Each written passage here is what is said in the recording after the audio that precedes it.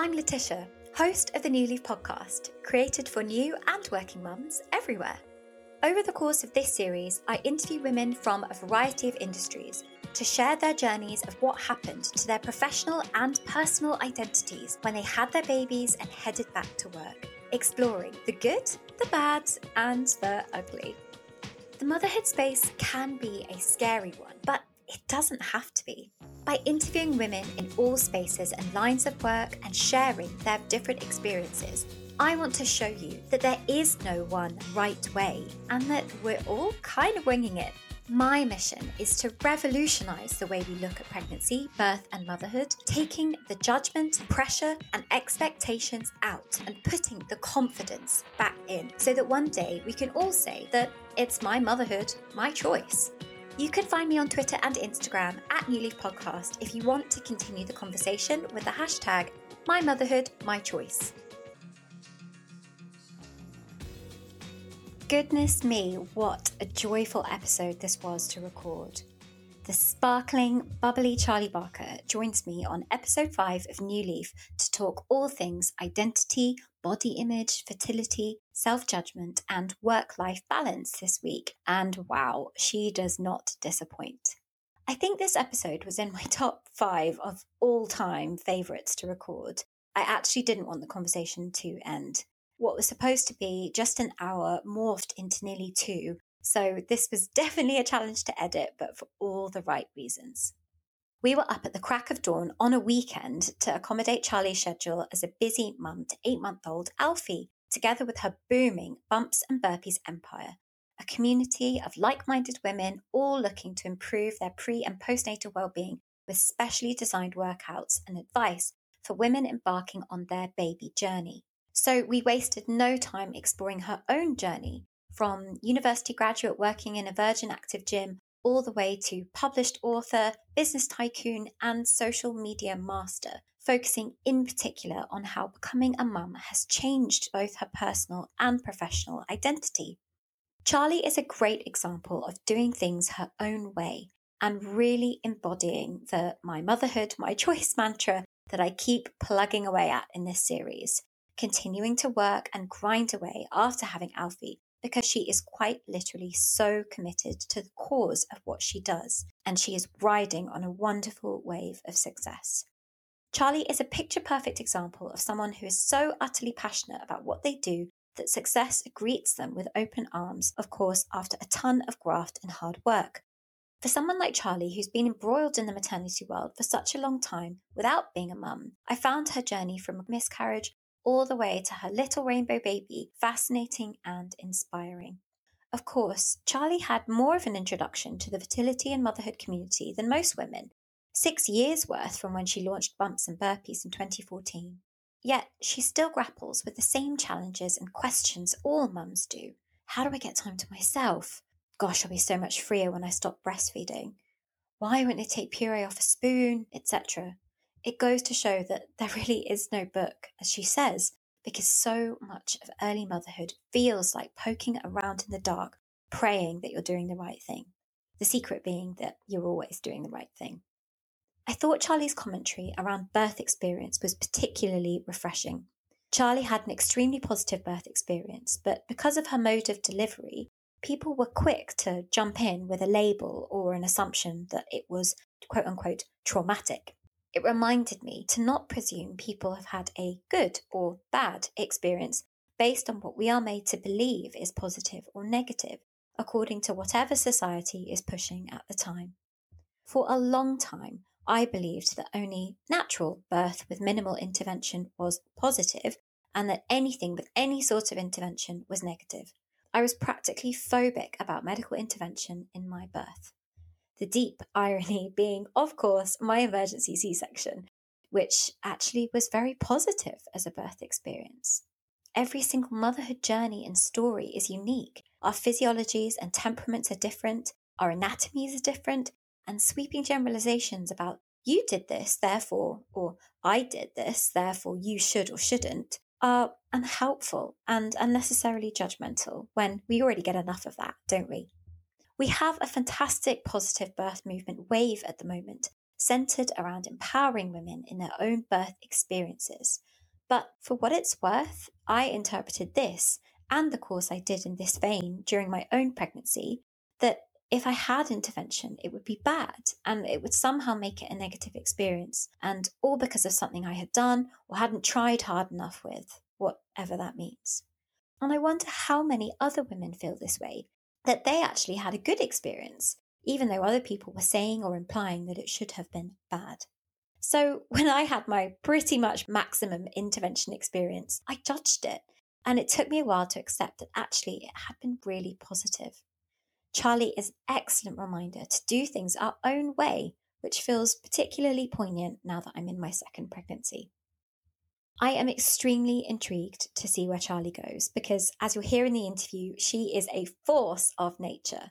Absolutely watch this space because this girl is going on to some very big things. Before we begin, I've got something extra special for you. Click the episode details to subscribe to New Leaf Nutshell, my exclusive monthly write-up straight to your phone to break down and summarise some of the most controversial motherhood topics in a nutshell. My first article was settling the breast and bottle debate for anyone who's struggling with breastfeeding, but I've since moved on to the somewhat murky world of sleep training. I've referenced nearly 100 academic articles to give you impartial and well-researched advice with none of the judgment, doing all of the Googling so you don't have to. Right, let's get on with my next lovely guest. It gives me great pleasure to introduce Charlie Barker. Welcome, Charlie. Hello, thanks for having me on. I am beyond excited for this interview, so I'm going to try and rein it in, but we'll see. Might I also add, we're recording this on a Saturday at 8 o'clock in the morning. So I gather from this that, Charlie, you've already been up for a few hours if you have an 8-month-old. I mean, I was going to say it feels like lunchtime to me, so don't worry about that. At that sort of stage, anything after 4 is acceptable. Anything before 4, it's definitely still nighttime. But 4 a.m. onwards, it's the morning. Just get up. Yeah, if he wakes up after 4 or maybe after 4:30, it's, oh God, I think this is it. I think we're not going to get back down again. We had a 5:45, so not terrible. 5:45 is pretty good, I'd say. I agree. My standards have changed over the past 7 months. Yeah, I can imagine. So tell me, where are you in the world right now and what can you see in front of you? Oh, good question. So I'm actually in Surrey. We just moved here 2 weeks ago. So what I can see is a lot of cardboard boxes. I'm sat on a makeshift desk, which is made up of 4 cardboard boxes and a plank of wood. So hang on. So your desk is actually boxes? It's the legs are boxes because my husband's working from home. He was sitting on the bed and leaning on the windowsill for a week and his back was not enjoying that. So we made a makeshift desk for him out of the boxes. Oh my God. You're the second person I've had that's been moving house with a months-old baby. How have you found it? I'll tell you what the hardest bit was packing up the last place because you can only really pack when he's asleep because he requires so much attention. And of course you're like, oh, when he goes to bed tonight, we'll just pack everything up. And then every time he goes to bed, you think, oh God, I'm so tired, I'll do it tomorrow. So that bit was the most stressful. We actually got removal guys to help us because we needed somebody to just take control. And the actual moving day was less stressful.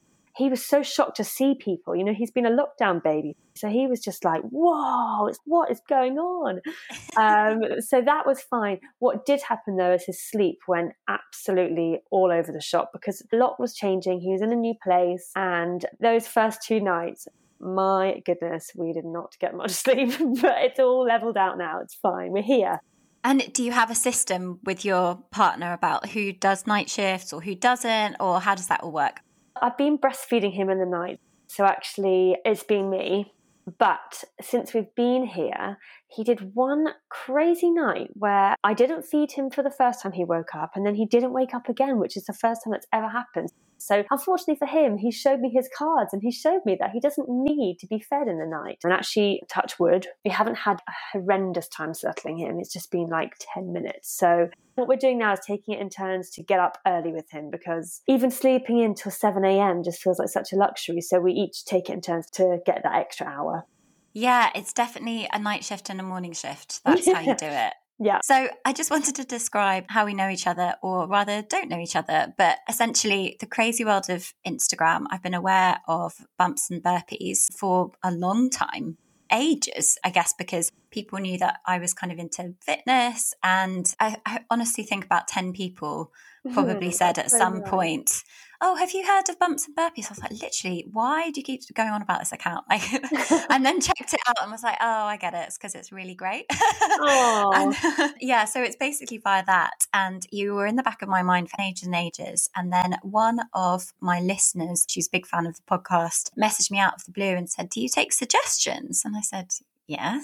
And she said, you should totally interview the founder of Bumps and Burpees. And I thought, oh, she would be great. I said, getting her to come on, though, that's a different kettle of fish. So, yeah, of course, she'd be fantastic, but getting her to come on might be a challenge.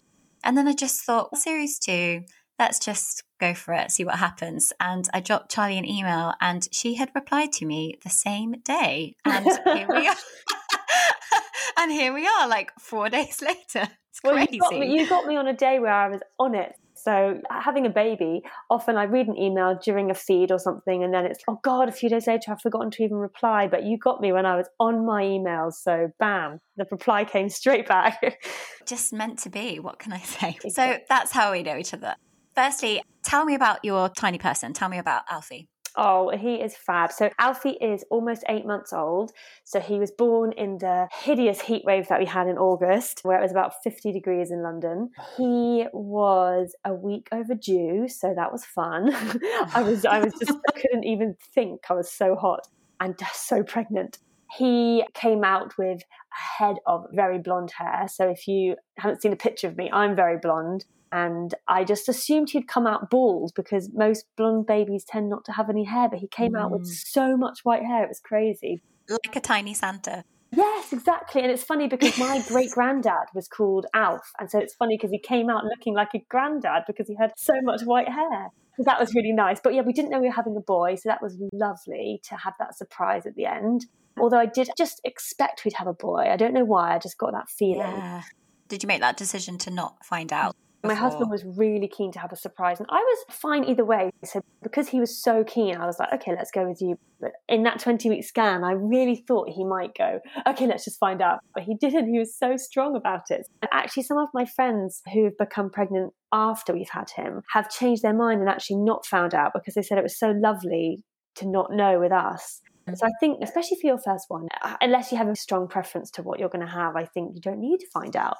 But what else about him? He is a cheeky boy. He's just got his first tooth come through. We are starting weaning the last few weeks. So it's all going here. He said mama. Obviously, he doesn't know what that means, so he doesn't call me it. But instead of dada, he went mama. And obviously, I'm absolutely thrilled.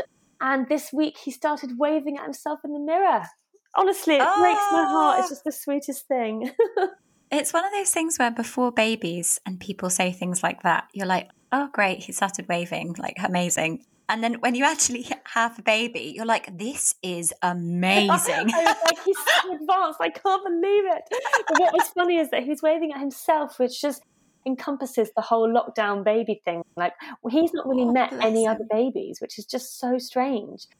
8 months as well. So I'm just kind of like doing the maths and going backwards because that is a proper pandemic baby.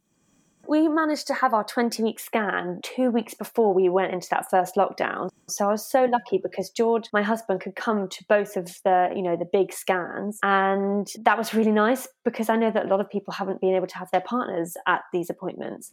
But after that, it was like masks on, me on my own in the appointments. And even when I went in because of lack of movement and things like this, I was by myself and it was really frightening and quite lonely and horrible. So we were really lucky that when he was actually born in August, it was the in between lockdowns. So as much as George couldn't be there the entire time I was in the hospital, he was there for the majority of it. And it meant that when we came home with him, our family could visit. So we were lucky in that sense because we weren't in the thick of a lockdown. But basically after that, we went back into it. So we've been to no baby classes. Our NCT group, we met a couple of times all together in the park. But since then, it's had to be like one-on-one. So it's taken away quite a few things that I was really looking forward to, like music classes and swimming and that kind of thing. But we've made do. You know, I don't know any different. It's my first baby, but I really can't wait to have a maternity leave that I was dreaming of, really. And we're going to come on to this because obviously you have your own business and that's complicated when it comes to things like maternity leave or lack thereof. Yeah, what maternity leave, as I'm probably about to discover. But I know that obviously Bumps and Burpees has been going for longer than you've had Alfie. So what did you do pre-baby? Just take me through your kind of fitness journey and how you got to where you are now. So I grew up in the sport of gymnastics. I was so into it. It was my whole entire life. I trained 20 hours a week, then would drive to competitions on the weekend and everything like that. And it's such a young sport. So when I got to university, it was the end of gymnastics and I was studying a sport and coaching degree. And I loved the sort of rigidity of a training plan and things like this. And when I stopped doing gymnastics, I felt a bit lost from that and I had to figure it out for myself. And so I was helping friends at university with their gym plans and things like that. And when I left university, I did my PT qualification and started working in a mainstream gym in a Virgin Active in London. And I think just the nature of me and what I'm like, I got quite a few mum clients because they were the women I was chatting to in the gym and they kind of were drawn to me. And then one of the trainers who was working in the gym, she had cornered the mum market there. She just had all the mums. You know how it is. You tell your other friends and they tell their other friends. And she just had all the local mums. Anyway, she moved to Newcastle and she said to me, would you like to take on my clients? So all of a sudden it was like, I went from having 3 clients to 15 and they were all mums. And then some of those mums got pregnant again. So I made sure I was doing all my right qualifications in pre and postnatal. And before I knew it, I was only training mums. And I realized that I enjoyed it a lot because there's nothing wrong with training someone who just wants to lose a bit of weight or get a bit stronger. But I found that with training mums and expectant mums, they had a different level of motivation because their goal was not going away. It's not like, oh, I'll just lose weight next month. It's fine. They are pregnant and the months are ticking by, the weeks are ticking by, and they needed my help. I really enjoyed that. And I remember somebody calling me up and saying, oh, I'm just inquiring about sessions. My friend told me that you're a pre and postnatal specialist. And in my head, I was like, no, I'm not. But more and more, as I was training these mums, I realized that it wasn't that they didn't want to exercise. Actually, the opposite. They really wanted to exercise. But there were so many obstacles. So one obstacle being that they couldn't figure out childcare. The other one being that they were exhausted or they were underconfident. They didn't know what they were doing. All these kind of things. And actually, I realized very quickly that it wasn't just about writing a training program and telling them how many squats to do. It was more about empowering them and helping them figure it out. So before long, I left the Virgin Active and I was going to people's houses and I was basically being a nanny and a PT at the same time. So I would hold the baby, I would bottle feed them, I would change the nappy, whatever I could do so that the mum could have that time to herself. And they just were so appreciative of it because that hour or 45 minutes, whatever it was of training was like their spa day, basically. And now being a mum myself, I know exactly how that feels. You just think, oh, it's a bit of me. I'm not mum for once. I'm just me and I'm doing something that I want to do. And so Bumps and Burpees sort of came out of that. And it's actually developed over the years into more of a community of mums, and I want to educate them about exercise so that they can go off and do it themselves. They don't always need to be with a trainer. And I love seeing mums realize how much they can do and how strong mentally and physically they actually are, and not put into the bracket of, oh, I'm a mum, so I can't do that now, I can't do this. So yeah, it's grown and grown, and now I have a team of almost 50 trainers around London, and actually we're growing outside of London now, and they do exactly what I was doing. So they go to clients' houses and just help them exercise, basically. Okay, firstly, I want to say I sort of want to marry you. And secondly, because just everything that you're saying, I was like, oh my God, it's so true. There are so many obstacles and you do need someone to come to your house and it is you time. And it's very reflective of my own experience. So I just think what you're doing is brilliant. But when did it actually start? Bumps and Burpees itself started in 2014. So I worked in a gym in Chelsea in London where me and the founder of this gym created Bumps and Burpees, and I would encourage clients to bring the baby to the gym, and we had all these toys and carriers and bouncers and all sorts of things. But it just started growing bigger than the gym.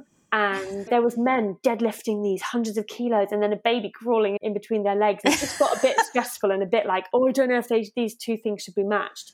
So when I left there, I was looking for another studio space. And whilst I was doing that, I was saying to my clients, oh, look, let me just come to your house and I'll see you in your house whilst I find another studio. And within about 3 weeks, all of them were like, do you know what? I actually much prefer you coming to my house. So then I binned the idea of a studio and I just packed up my car full of dumbbells each day and I would drive around. And then it wasn't until the Instagram started growing and I would get inquiries for places that I couldn't get to, or maybe my diary was too full. So that's when I started recruiting other trainers to be more me's, to do exactly what I was doing all around London. And then we're expanding out of London now.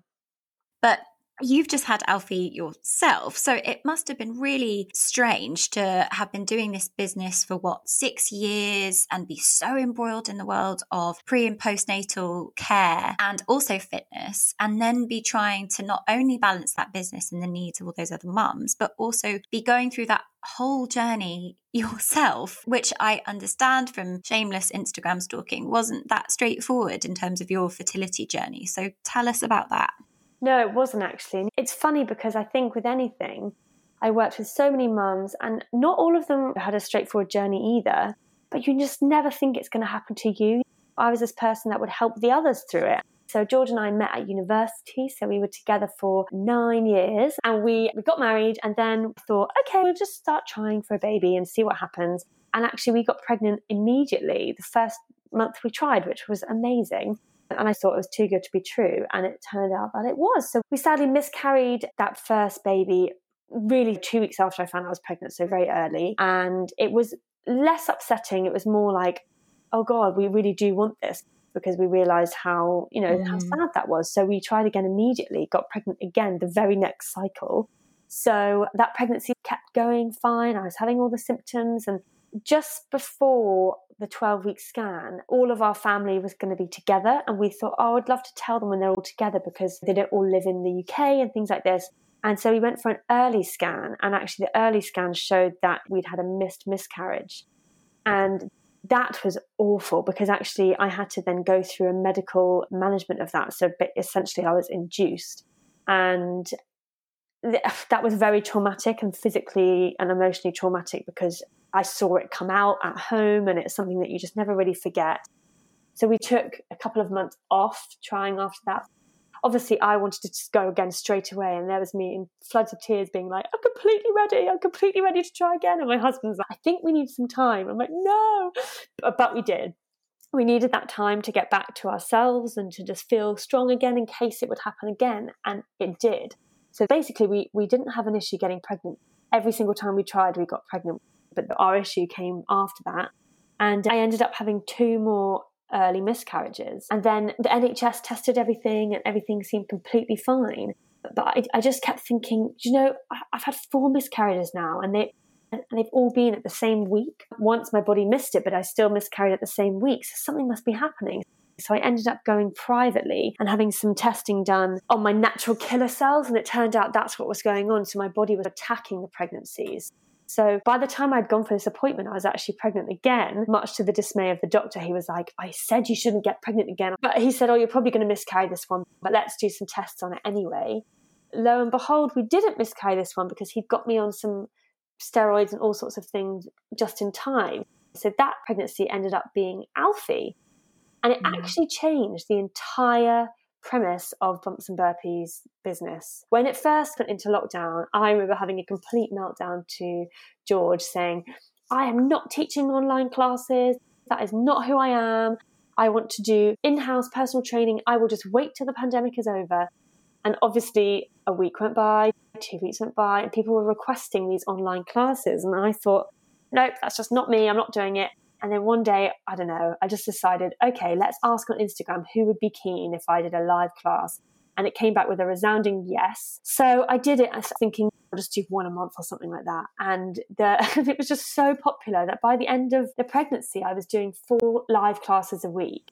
And it was amazing because I was getting people in Dubai, in Australia, in the States, and I loved it. I just felt like I was creating this community of women who all were just wanting to stay healthy and fit and strong and just support each other. It was just so nice. So it's kind of helped me realize that actually I can reach many more people by being online. So the personal training side of the business has stayed there.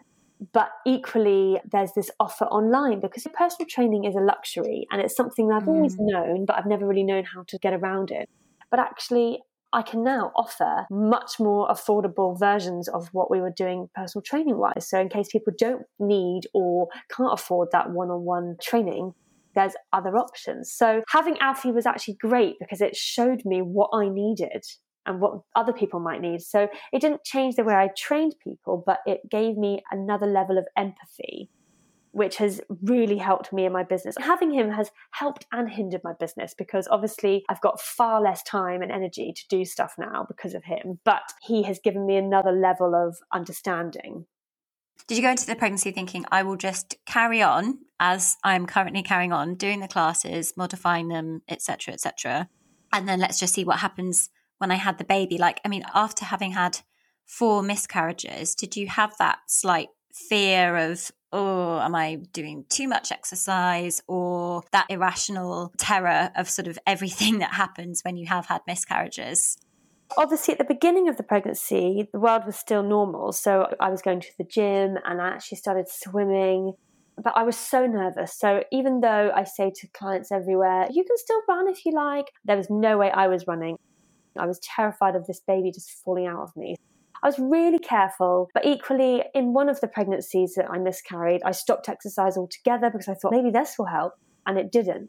And so it really showed me that exercise itself isn't going to cause a miscarriage, but listening to your body is so important. So there were so many days where I'd rock up at the gym and I'd start, and actually within 10 minutes I thought, I'm just so tired, or I feel awful. This is not for me today. So I got really good at being kinder to myself. And I think we all need to learn that. And I'm almost a bit sad that it took me to be pregnant to be able to do that.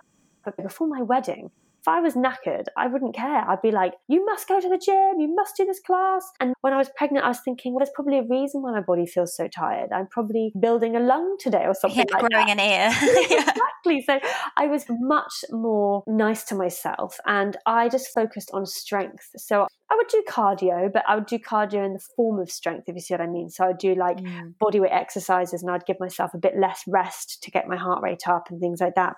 But I did a lot of walking. I did a lot of swimming, and I just basically took the pressure off. So I exercised when I wanted to, and when I didn't want to, I didn't do it.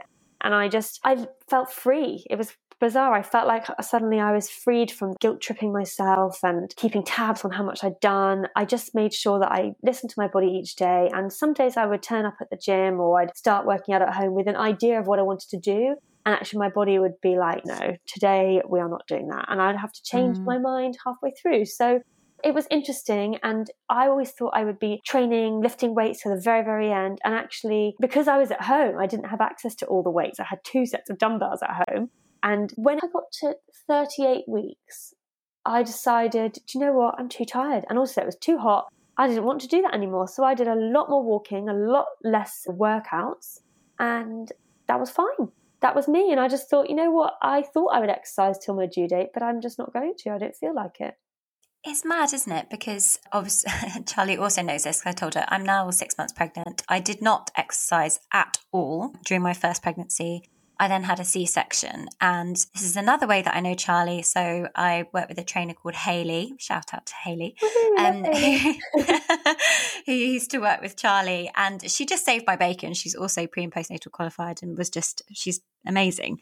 And when I got pregnant this time around, I thought, you know what? I'm not going through that length of recovery again. I would like to try and keep up with the fitness progress that I've made. And some people in the older generation have been a bit like, are you still working out? I was like, yep. I'm like, really? Like, yep. Thanks. Like, I get it. I know what I'm doing. And it's funny because I do think that there's been a real change, maybe in this generation, maybe even sooner than that, where I think people are starting to realize that exercise in pregnancy is really important just from a mental state of mind as well as a physical state of mind.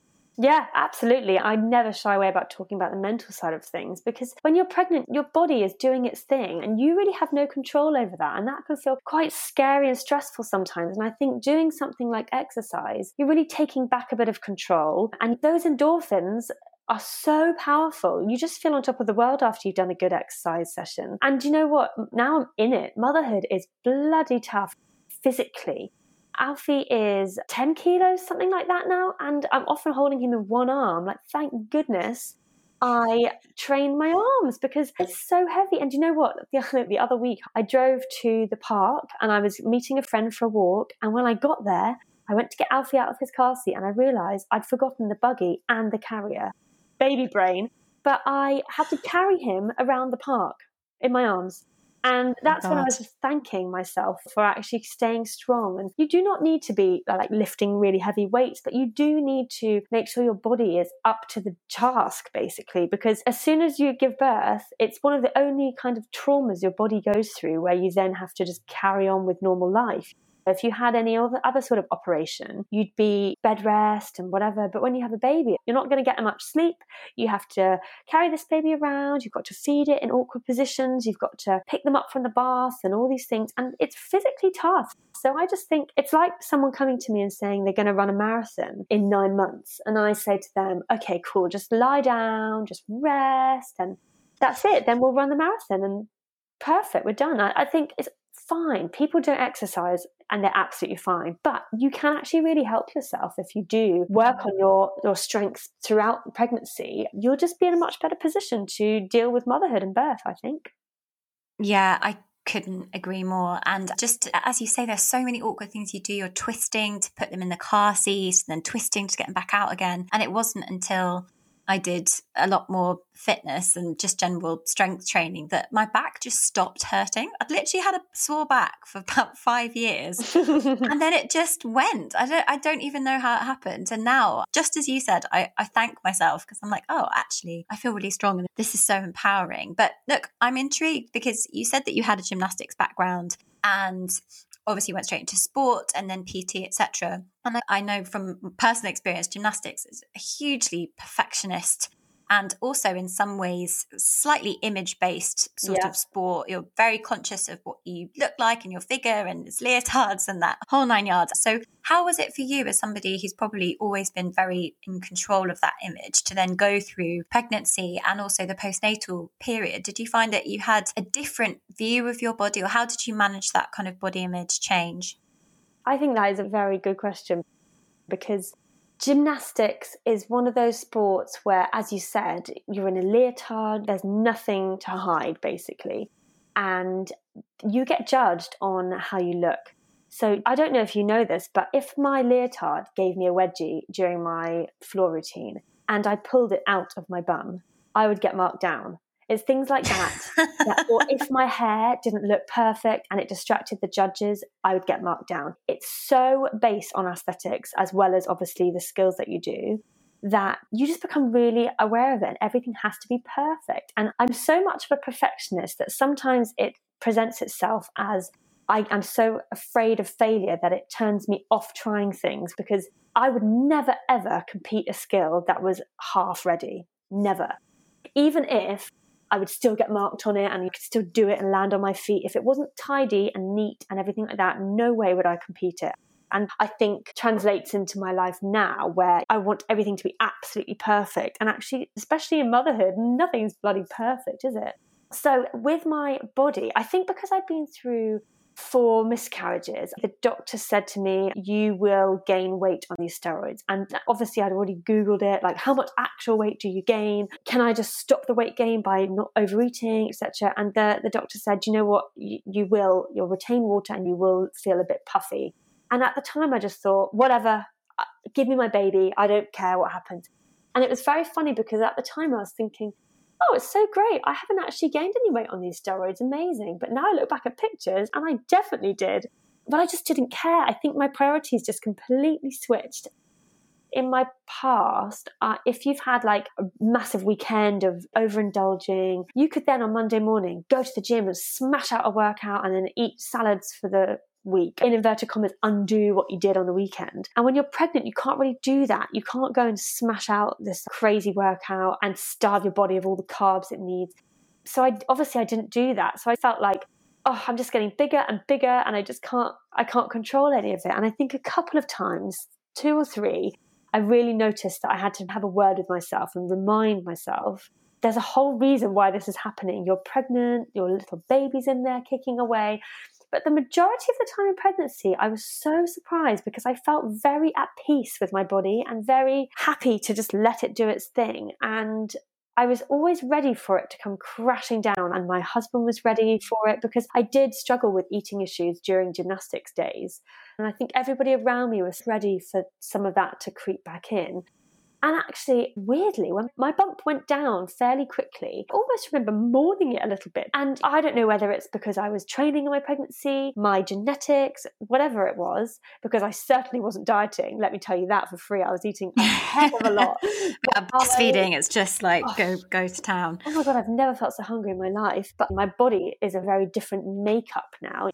The weight on the scales might look fairly similar to what it was before, but I have far less muscle, far more body fat, and it's all a bit more wobbly than it was before, in a different shape. But only really I can see that, if you see what I mean. Other people are like, oh, what are you talking about? You fit into your jeans again. But obviously I had a baby, and so everything's a little bit different. And I don't know whether it's because I don't have the energy to really do much about it, or actually I really am okay with it. I think I'm just so impressed with what my body did. It grew him. It grew Alfie, and here he is. He's feeding off me, and my body is producing the milk to feed him. And I just think it's amazing. And I think I've been very lucky with how my body has recovered from birth. I ended up having a forceps delivery. So I was most worried about my pelvic floor and how I thought basically I was going to be wearing nappies the rest of my life. But actually, after the first week, basically, I just decided like everything was falling out of me. It just felt so strange. And I was ringing my physio being like, oh my God, I've got a prolapse. I know it, blah, blah, blah. And actually just giving it some time, everything started feeling a bit okay again and going back to how it was before. And I've done so much work on my pelvic floor. And this week at 7.5 months, I went on my first run after having him, because here's where my fear of failure comes in. I was so afraid of going on the run and realizing I wasn't feeling good doing it, or I wasn't doing it very well, that I actually just put off going until I was absolutely sure I'd done enough rehab work. So I probably could have gone on a run a good 2 months ago or something, but I was too scared of feeling disappointed. And so my goal now, rather than aesthetics, it's about being strong again in case I'm lucky enough to be able to go through it again. I don't want to be at a disadvantage because I'm not feeling strong. And particularly for the whole birth process. And of course, I have to ask about that. So you had a forceps delivery, fairly common thing to go through, but such a mixed reaction you seem to get from people who've been through that. So did you have a positive birth experience? Yes. You know what? It's funny because I did, and I'll tell you about it in a second. But when I shared my birth story, a lot of people said, oh my gosh, what a traumatic birth. And I didn't feel like it was traumatic at all. I felt very safe and looked after and not stressed throughout it. So nearly at my 41-week appointment, I woke up and I had reduced movement. And I rang up the midwives and they said, I'll come in and get checked. And so I took my hospital bag in the car just in case, but I was pretty sure that I would be coming back out and having lunch at home and blah, blah, blah. And because it was the corona restrictions, George wasn't allowed in. So he waited in the car and I said, oh, go get us some lunch and I'll be back out soon. And obviously, as soon as I went into the room and they strapped me up to the monitor, he started kicking like he was playing a football match. It was so embarrassing. Classic. Yeah, I was so embarrassed. So they were like, oh, look, it seems like the baby's all good, but you are a week overdue. We could just get this going. We could induce you tomorrow when you come in for your 41-week appointment. And I was like, oh, yes, that would be perfect. Because I was just so done with being pregnant. I was so hot. I literally couldn't sleep. I couldn't cool down. So I was like, yep, okay. And then a doctor came in and said, actually, because you've come in with reduced movement, I'd like to induce you right now. Very sensible doctor. And he said, look, why don't you go outside, go and get a sandwich with your husband, have some lunch, and then come back in and we'll start things going. And so I went out and I had a bit of a cry, but I was so ready. I was like, yes, let's get this going. So went back in, and then at the hospital I was at, they were doing the balloon induction, which I think is relatively new And I was really keen for it because there's no hormones. So they checked that I was dilated, which I was 1 centimetre. So essentially they gave me a sweep when they did that, which will come important in a minute. Then they put this balloon in. Sorry, forgive my ignorance. Is it actually a balloon? Yes, an actual balloon. So there's 2 actual balloons. They put one at the top inside my cervix and one outside my cervix, and they fill them with fluid, with water. And then they leave them in there. And the idea is that you go home for 12 hours and it acts as a little weight. So it helps to open up your cervix. It helps to dilate you. What was really annoying is Alfie was actually engaged for like 4 weeks, but then he became unengaged. Did you even know that could happen? He went back up. So he was like, no, Mum, I said I'm staying in here. Yeah, it was bizarre. So the pressure wasn't there to open my cervix enough. But anyway, usually you would go home for 12 hours and you'd come back in, and then it would have dilated you enough that they could then burst your waters and then get things going that way. So it's a really hormone-free induction, which I was really keen for. So because I went in for reduced movement, they said, we can't send you home, so you just have to stay the night here. So they put the balloon in, and immediately I started feeling pain. And I was saying to the midwives, oh my God, I'm getting these like real, like almost contraction-like pains. And she was going, oh, bless you. No, this isn't labour. This is just some gentle tightenings that you get once you've had the balloon inserted. And I was thinking, oh my God, if I can't cope with these, how am I going to be in labour? This is horrendous. So George had to leave because it was the end of visiting hours. And they said to him, come back in at 6 a.m. in the morning. And as he was leaving, he was like, she looks like she's in labour. And they were like, oh no, we haven't even got things going yet. This isn't labour. I was really in pain. So they said, do you want some paracetamol? I was like, okay, sure thing. I'll have some paracetamol. It didn't touch the sides. Anyway, 2 hours later, my waters went and the balloons came out. And that means that you'll be at least 3 or 4 centimetres because it's big enough to let the balloon out. AKA, you were in bloody labour. This is such a lesson in trust your gut. If you think that you are, like, it doesn't matter if they've seen 100 women, you know yourself better than anybody else. And to push, because I said, can you check me again? But they said, no, we don't like to check you more than 4 hours after we've checked you the first time. So I actually suggested to them, because my contractions, or as they said, gentle tightenings, were coming every 90 seconds. So I had no time to rest. And during the contraction, I could hardly breathe. They were so sore and so intense. So I said to them, can I have an epidural so that I can at least get some sleep before I'm fully dilated and then I can have some energy to push? And they were like, yes, great idea. So they gave me an epidural. And then after that kicked in, they said, let's check you now, see where you're at, and then you can have a sleep and then we'll go. And guess what? They checked me and I was fully dilated. Started pushing because I then couldn't feel anything. Of course. So I was pushing and I got him right down and his head was there, but then he turned his little shoulder and got stuck. So he just flipped himself 90 degrees and they said, look, you can push him out, but it's not going to be pretty because you're pushing out the big side of his head, not the thin side. So at this point, I was so tired. I was so exhausted. I was like, give me a cesarean, I don't want to push anymore. And they said, look, we're actually going to take you to theatre and we're going to prep you for a cesarean because the baby's been down there for quite a long time. It's getting quite stressed, but we'll give you a go on the forceps. And if it doesn't work, we'll do a cesarean. And I was like, okay, fine. Yeah. And actually, it 2 goes with the forceps and he was out. So it worked out fine. But, looking back, yes, we were in a theatre, bright lights. There was about 15 doctors around. I wasn't stressed because I think I felt really calm because they were calm and they were informing me what was going on, and I just felt like I trusted them. So I think it was about mindset because, as I said, when I shared my birth story, people were saying, oh my gosh, well done you for calling it positive when you went through so much trauma. And I was like, you can't tell me what I went through. I don't think that was trauma. It's weird, isn't it? I had an emergency C-section and it was so calm. Like I'm really happy with how it went. And I felt quite embarrassed to say that for ages. Because I don't know what it was. Like I felt embarrassed to say to people, "Oh, I had a C-section and it was brilliant." Well, like when people hit emergency C-section, they go, "Oh gosh, sorry." Are you okay? Yeah. And even though it's an emergency, it's not always running down the corridor, rushing you into theatre. Not at all. Emergency just means it wasn't planned. So it could be that it's very calm. Exactly. You wait your turn in theatre and off you go. And I don't know, we had music playing in there, and it was really nice. It's so so about framing. It is funny, isn't it? And did you find that afterwards you reflected positively on it straight away rather than feeling like, oh, that didn't go to plan? Or No, you straight away. Yeah. That's wonderful. I was so happy to have him out. And I think I didn't realise how nervous I was throughout the pregnancy until he was put on my chest, and I just took a huge sigh of relief. And I just felt so happy. And I remember people saying to me, the newborn phase is really hard. And someone even described it as hell. It's just like a pit of hell. You never get any sleep, whatever. And for some people, generally that is. And I actually look back on the newborn weeks as just the best time ever. I loved it so much. The bit I found much harder was the 3-month phase. I found that really tough because I think he needed more attention. He needed entertaining the whole time.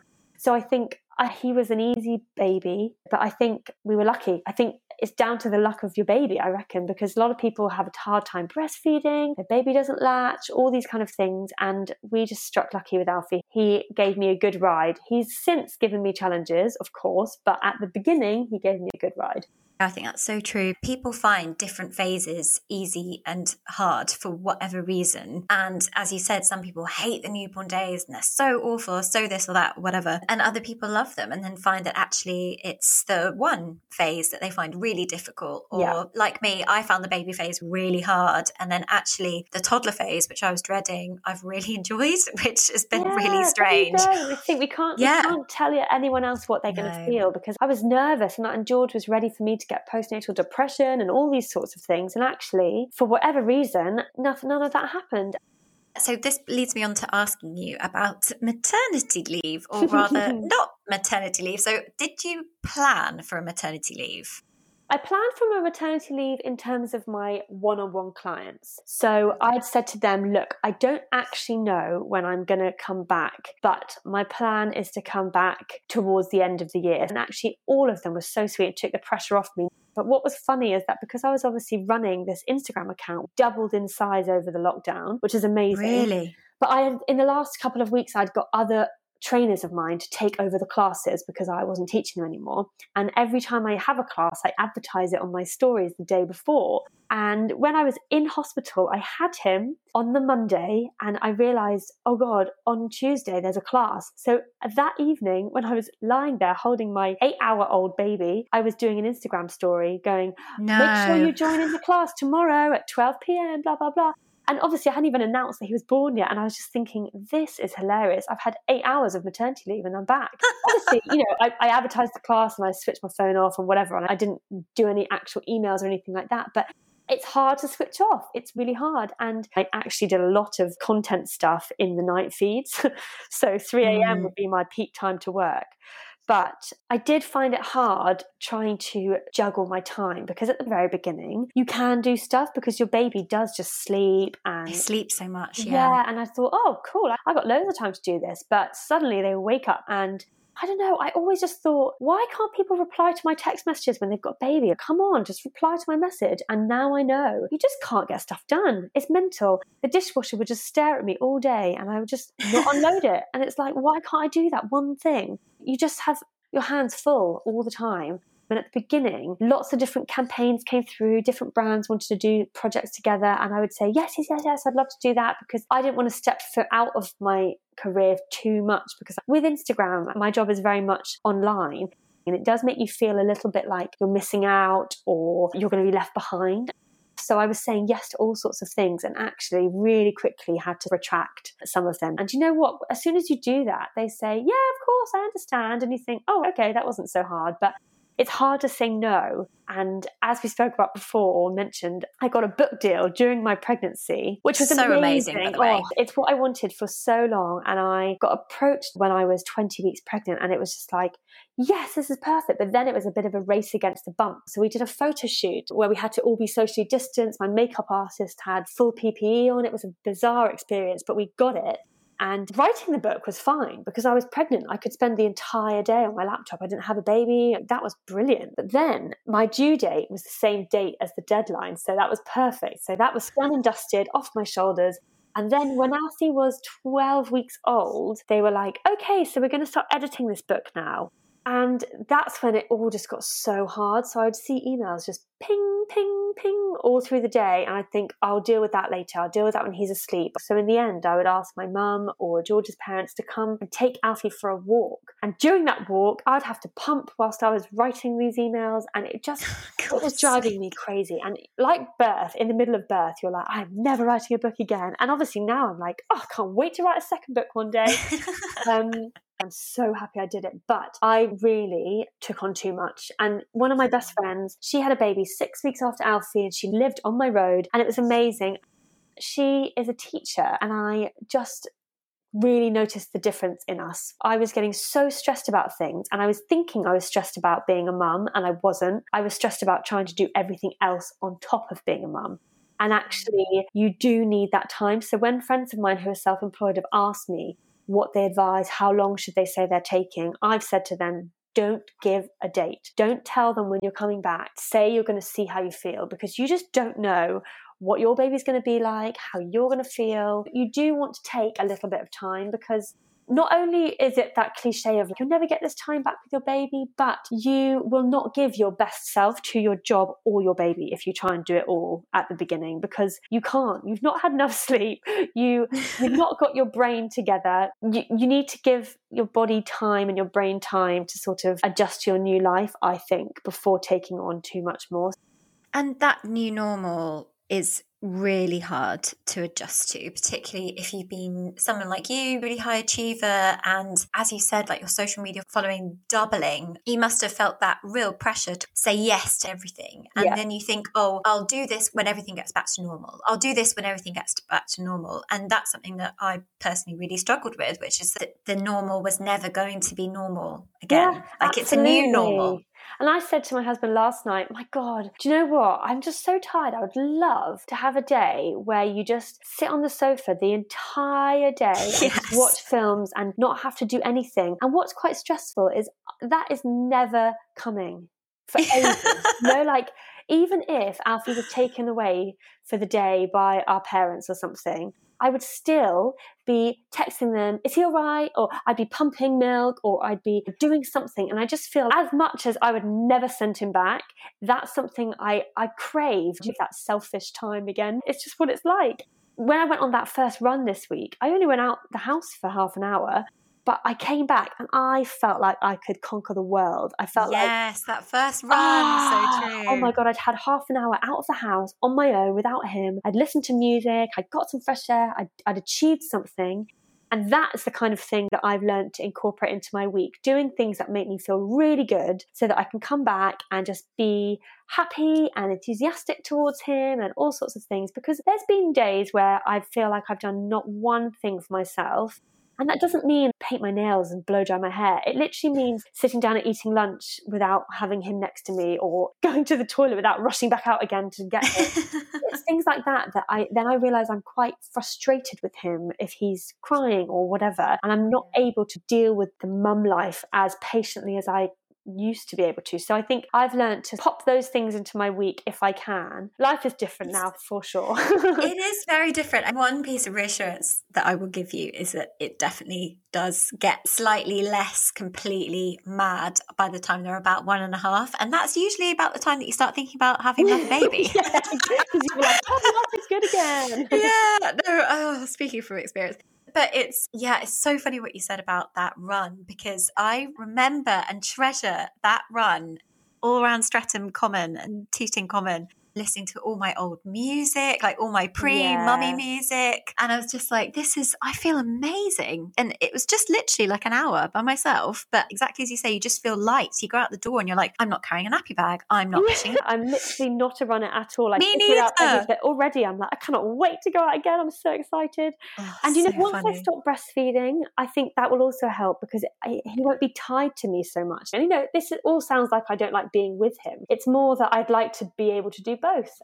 I can't wait to go to an event again or go to a meeting. And with my line of work, he can come with me to lots of them, but it will just be so lovely to be in that other frame of mind. Like, after this, I will feel on a high because I've been using my brain, doing something else. And even though I'm talking about him, I'm not with him. And I think when we talk about loss of identity, I found myself bumping into people in the street, and when I get home, I think, oh my God, did I just talk to them about my baby? Is that all I can talk about these days? God, I'm so boring now. I used to be interesting. And you start panicking, thinking you've got nothing to say. You just have to get back into that frame of mind and get your confidence back a little bit and remember that you're not just a mum anymore. And I think that's something that I really work hard to remind myself and also remind all the people I work with, that there's never such thing as just a mum. You are whatever you were before and a mum. You're both. And also, it's just completely human nature. Like, if some bloke down the street had a screaming infant attached to them 24 hours a day, that's probably all they talk about as well. Like, it's not a unique phenomenon to you, although it feels like that at the time, particularly when you then start talking to friends of yours that maybe haven't had babies yet. You do feel a little bit like an alien. Yeah. And I felt very conscious of how much I talked about my son and like actively tried not to. And now on reflection, I'm, that was a bit... why did I do that? But it's that identity shift. When you do things that are a fraction of your old self, it can remind you like, oh yeah, I can't wait to go out for drinks without him one day when we're allowed to. And, go and do something that's my old self and my old work and things like that. And just remember that you can do both. You can do both, but you can't do all of it all the time at the same time. And I hate delegating stuff in my own business. And actually, I need to, because if I want it to grow and thrive, I can't do that on my own because I don't have the time anymore to do it all. So I need to get good at asking for help. And such a good message just for all mums everywhere. And also the other thing that I always tell people is that the worst somebody can come back to you with is just to say no. Like, that's the very worst that will happen. Is someone will say, no, I'm busy. And then you go, okay. That's literally the worst. Yeah, exactly. Happen. And actually, usually they really want to help you. Yes. I don't know how. Yeah, exactly. They want to help you. And actually, when we were packing up our house to move, our best friends came and took Alfie to the park. And actually, we were like, oh, that was amazing. That was so helpful. So I think, make sure that you don't try and do everything yourself, because you'll just burn out. And burning out as a new mum is not fun, because you're never going to catch up. So you don't want to burn out as well as that. No, you don't. It's so true. So I'm really conscious of your time. So I'm going to ask you one more question and then we will call it a day. But this is the problem. I could just literally talk to Charlie for another hour. We'll just have to have another call some other time, just totally unrelated. So I think what I wanted to ask is, we talked about who you were pre-babies and you were still really embroiled in the maternity world without being a mum yourself. Did you have any misconceptions about what being a mum would be like? Is there anything that you've changed your mind on since becoming a mum? That's very interesting. I think there's a lot of things that you think before you have a baby, that sort of hypothetical parenting. Oh, I'll never give my baby a dummy, or I'll never be that kind of parent that just lets my baby cry in public. Things like this. That's not things that I have said personally, but I think you look at a parent and you don't see what's happened for the entire day before that moment. So, you can see a mum or a dad pulling a toddler away from the playground and they are screaming, and the parent is just not even addressing the tantrum. They're just dragging them away. And you might look at them and be like, oh my God, they should talk to their child and try and help them. And actually, it could have been like 3 days worth of these tantrums and they've just had enough. And I always tried not to judge anyway, but I think even more so now, you just don't know. And even looking on Instagram, even if somebody's being completely honest and transparent about everything, they're still not showing you the whole story, because you can't have a camera on you the entire time. And I've just started weaning with Alfie, and it seems like everybody else's babies are taking to it. And the second I put on Instagram, oh, he really won't take any puree from the spoon, I get flooded with messages like, oh, me too, my baby as well. And you realise, oh, okay, it is normal. And actually, people don't show that because it's not fun to see that on Instagram. It's not fun to tell your friends about that bit. You just send nice pictures of them covered in broccoli and things like that. And actually, you don't see the whole story. So it's the same with fitness as well. So you see somebody popping back into their jeans or back doing running, whatever. You don't know how they're feeling, how much work they've put into that. You can't judge someone's end picture by your middle of your story.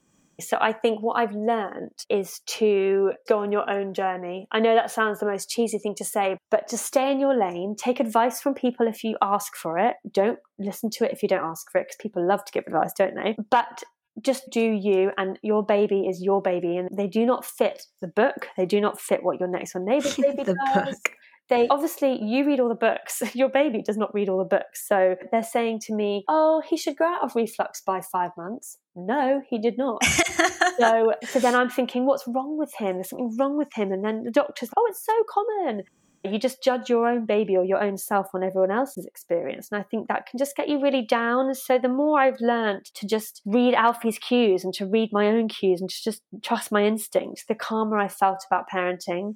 So it's hard to do sometimes. It's easy to give out that advice, but I just think accept that you're on a new chapter of your life. The old chapter was great, but we've turned a page now. We're in the new bit. Turned the page. I love it. And I've loved what you said a little bit earlier on, which is you can't judge an end picture by the middle of their story, if that makes sense. Yeah. I just thought that was so poignant and really true, particularly in the world of Instagram. I've talked about this with so many guests, and a couple of whom are really in the public eye and dealing with really big followings.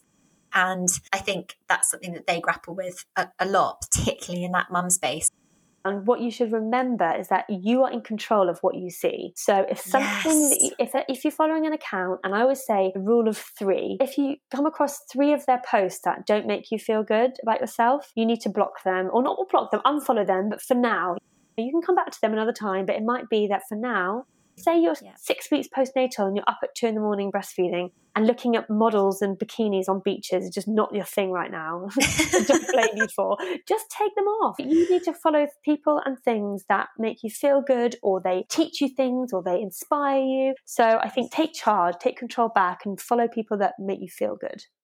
I love that. And I think it's a really positive way of framing it, because I think that you get into a bit of a mode where you think, oh, I hate Instagram and Instagram is doing this to me, etc. And actually, you're so right. Like, you are in control of what you see. And if you don't like something, then just unfollow. Like, it's not personal. You could follow all accounts of puppies if you wanted. And then every time you turn your phone on, you just smile. So, I love it.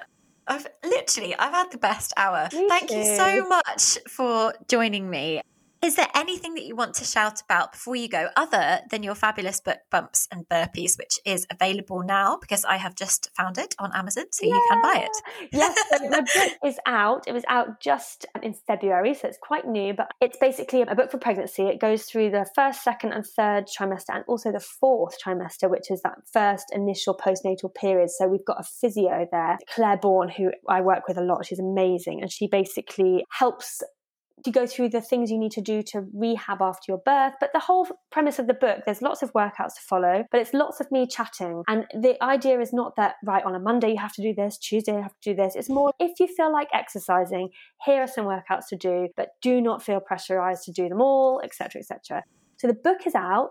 Also on Instagram at Bumps and Burpees, there are live workouts. I host one every Sunday morning at 9, and then there's ones throughout the week by all my other trainers, and they're free. You can come on and just join a whole group of women doing the same thing as you and just staying fit and strong, and we have a good laugh, we have fun. Sometimes Alfie comes to the classes. Last week he rolled over, dribbled all over me. I was holding him instead of the weight. It was like, we just get it done. So come and join me and the other trainers over on Bumps and Burpees if you'd like to exercise from home and just feel good and just feel confident that what we're doing is safe for your pregnancy, because as you said, people will have a go at you and saying you're doing too much or you're not doing the right thing. Come to me and we will do the right thing. Amazing. Oh, best hour ever. I'm pumped for my Saturday now. Me too. Thank you so much, Charlie. I really appreciate you taking the time to come on this. So I will speak to you soon. Watch this space. I think this girl's onto big things. Thank you so much. Well, you made it. We've reached the end. Enjoyed it? Drop me a note on Instagram or Twitter at New Leaf Podcast, or better yet, do me a quick rating on iTunes. Have a lovely day, and if you're a parent, have an even better night. Bye, everybody.